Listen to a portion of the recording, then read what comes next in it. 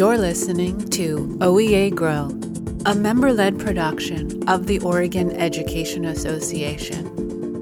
OEA Grow is by members, for members. In Season 2, educators discuss conflict resolution strategies. Your host for Season 2 is OEA member Joyce Rosenow.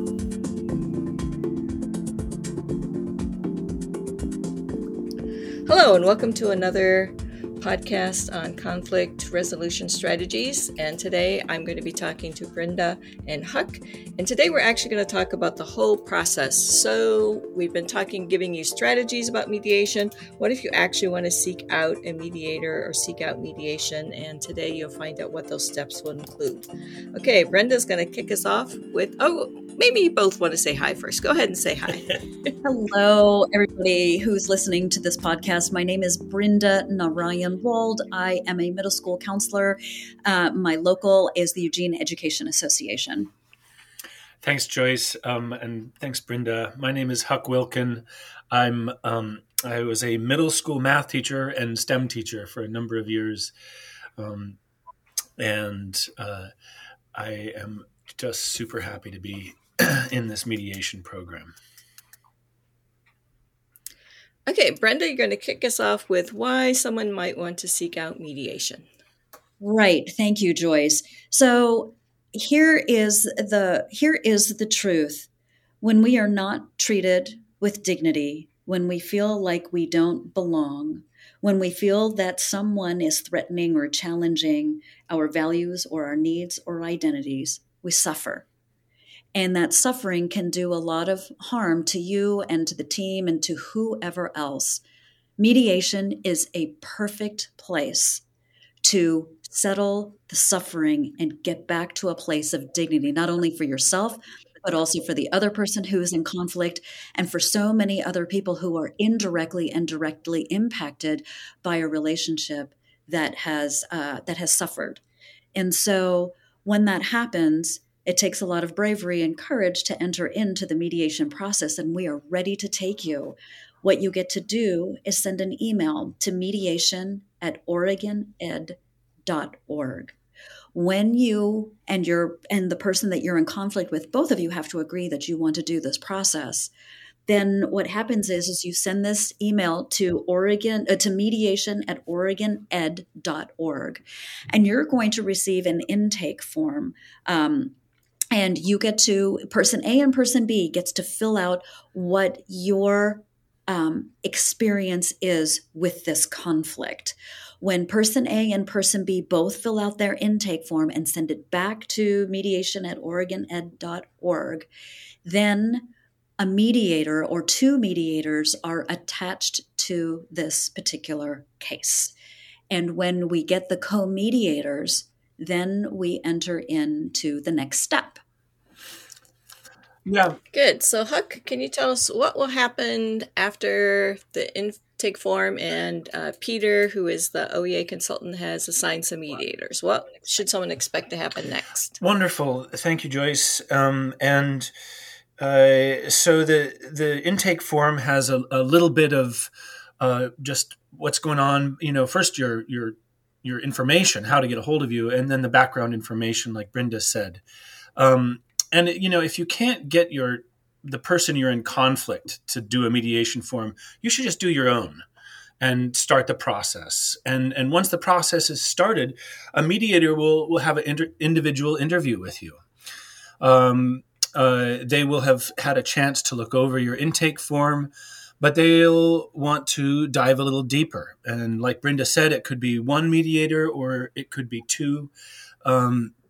Often we're going to be co-mediating, and they'll just be able to ask some questions about your experience of this situation.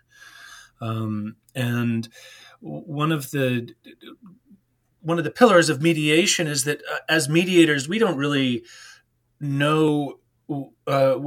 We certainly don't know what the problem is because we're not in the middle of it. But we also have no idea of the solution, and we get our solutions from from the participants. So a mediator is impartial and confidential. So during this individual interview, nothing that you say will be repeated to even the people who are in the conflict you're with. It's completely confidential. But also the mediator will begin to dive into your story to find the solution. And get you kind of ready to state that solution in a mediation session with the person you're in conflict with. So that would be the next step is the actual group mediation. And again, it could be more than one person there. Brenda, you've done some co-mediating. How does that work for you? I have, yes. Thanks, Huck. Once we do an interview with person A and we do an interview with person B, you're right. Both of those interviews are confidential, but it allows their experience to be noted and observed and witnessed. And then we make a date with person A and person B. What are possible dates that you would want to have this mediated session happen? We come up with a date. And then we have whenever I've done a mediation, it's been co-mediated. We have two mediators plus person A and person B. And most of this is done via Zoom. And when we bring everybody together, we have an opening statement where we say, thank you, this is confidential. We are going to be listening to you. We are going to be providing some input and guidance. But you're right, Huck. The solutions come from the mediated process. We do not have the solution at hand, but we create safety in this mediated process where people can feel a little bit relieved that there are people who understand their story and that they also understand that everybody wants to come to a solution. And so the co-mediators are there to listen to person A and person B, mediate this out.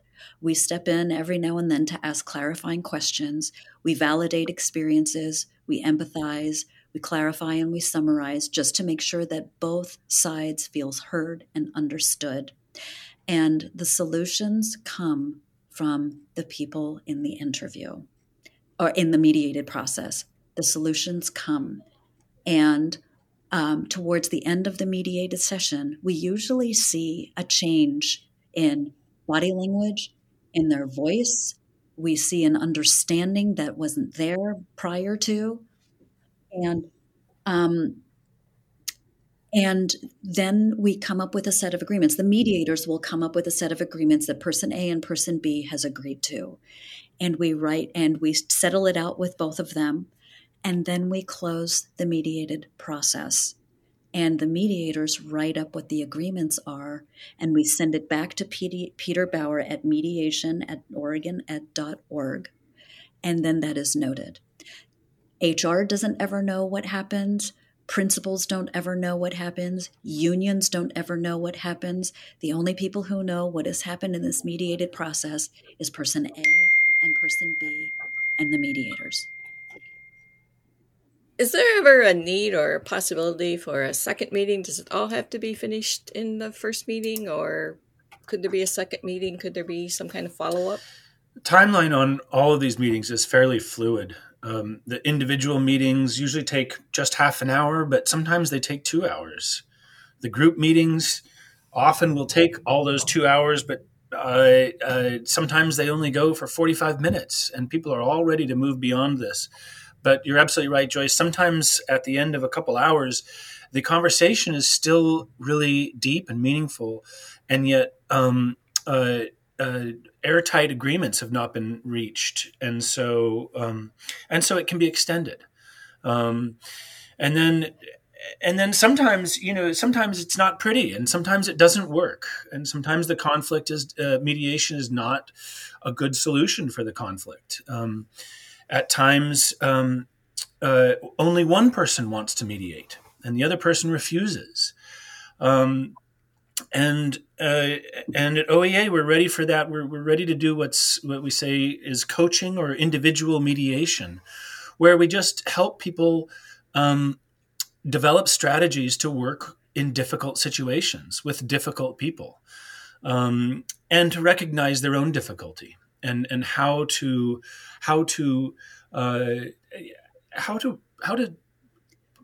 speak professionally when there's disagreement, because we all need help with that, and so even if there's only one party that's willing to work, we can work with that. You can, in fact, when you get to the very base of the mediation agreements, you realize that there is only one person you can change anyway, and that's yourself. And we often get people coming in saying, "I just want them to stop it." Nobody can do that but them. But there are several different responses to whatever people are doing that is troublesome. So sometimes it takes several meetings between several people. We've been in mediations with 4 people in a group, and sometimes it takes meetings with just one person. And even if you don't feel like you're the source of the conflict, there's a lot you can do to alleviate that conflict. So good. I know Brenda started us with talking about why people would need mediation, or what is. Can you give us a couple of examples? Obviously not, giving us names and saying, well, at this school, this is what happened, but reasons why people might seek out mediation. Do people have to wait till it's like, I can't even stand to be in the room with this person? Or what are some examples that you've seen? There are 3 principal reasons why people seek out mediation. Those 3 reasons are because of communication, because of decision-making, or because of professionalism. Those are the 3 major reasons. And you don't have to wait until it gets really hot and bad. As many of us in OEA have experiences with being in the classroom or working with colleagues and things like that. For those of us who work in the classroom, we can look at our students and see conflict starting to brew. Teachers know how to go in there and kind of do that process. When you catch it early and you come to a process of mediation, that's a game changer and a time saver and an emotional heart saver. Again, people feel harmed when they feel misunderstood. They feel harmed when a decision is made that they don't like, or they feel left out of the process. Or they feel harmed when they feel like their professionalism is being questioned or valid. It is always the right time to seek mediation. Always. And I would just add that we see of course many of the problems that teachers have come from administration, and it's not that as OEA peer mediators, it's not really our realm. We deal with teacher to teacher conflicts, but again, you can still teachers can still learn how to deal with a difficult principal. And then, a lot of what the conflict we see arises from simple personalities issues, which is it's so fun to be a mediator and realize that we're all difficult people, but that often a group will have a certain personality, and then someone comes in and disrupts it, and that person feels outcast, and the group that's there feel challenged, and what I see is that groups that have difficulty and overcome them are actually more efficient and more creative than groups that are just polite to begin with. And there may be underlying issues that they just kind of sweep under the rug, and they plow on forward. If your team is really going to do this, it may take a little bit of learning. And mediation is just helping your team learn one part of how to handle conflict. So. Good. And just for those people listening, there's not a long lag time between when you ask for a mediator and when you will be assigned one. we have plenty of mediators who've been in training, and a new group are coming through training. So you don't have to expect, it's not like months out. It would just probably be, weeks when we can find time. So if either of you have any last words you would like to share with us? Mediation is a powerful process that your union supports and represents. And we're doing this because we believe that when we get through challenges and conflict, we are better people, just like Huck said. We all deserve to be better people and to work with people who have clear understanding of who we are, because that way we get to reach our students and give them the very best that we have. Mediation is a powerful resource. And I encourage anybody who feels like they are not treated with dignity, get involved in this process. It's free and it's available to you, and it is confidential. And I would just only highlight what Brenda just said about being your best for your students.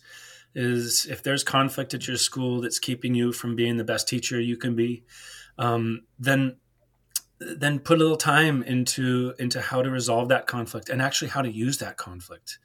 And again, to be there for your students. Good. Well, I hope that everyone has enjoyed listening and has learned some new skills from listening to these podcasts. And I hope that if you're out there and you need mediation, that now you know how it would work. And I hope that you take advantage of it. So thank you very much, Brenda and Huck. Thanks, Joyce. For more OEA professional learning opportunities, visit our webpage at grow.oregoned.org.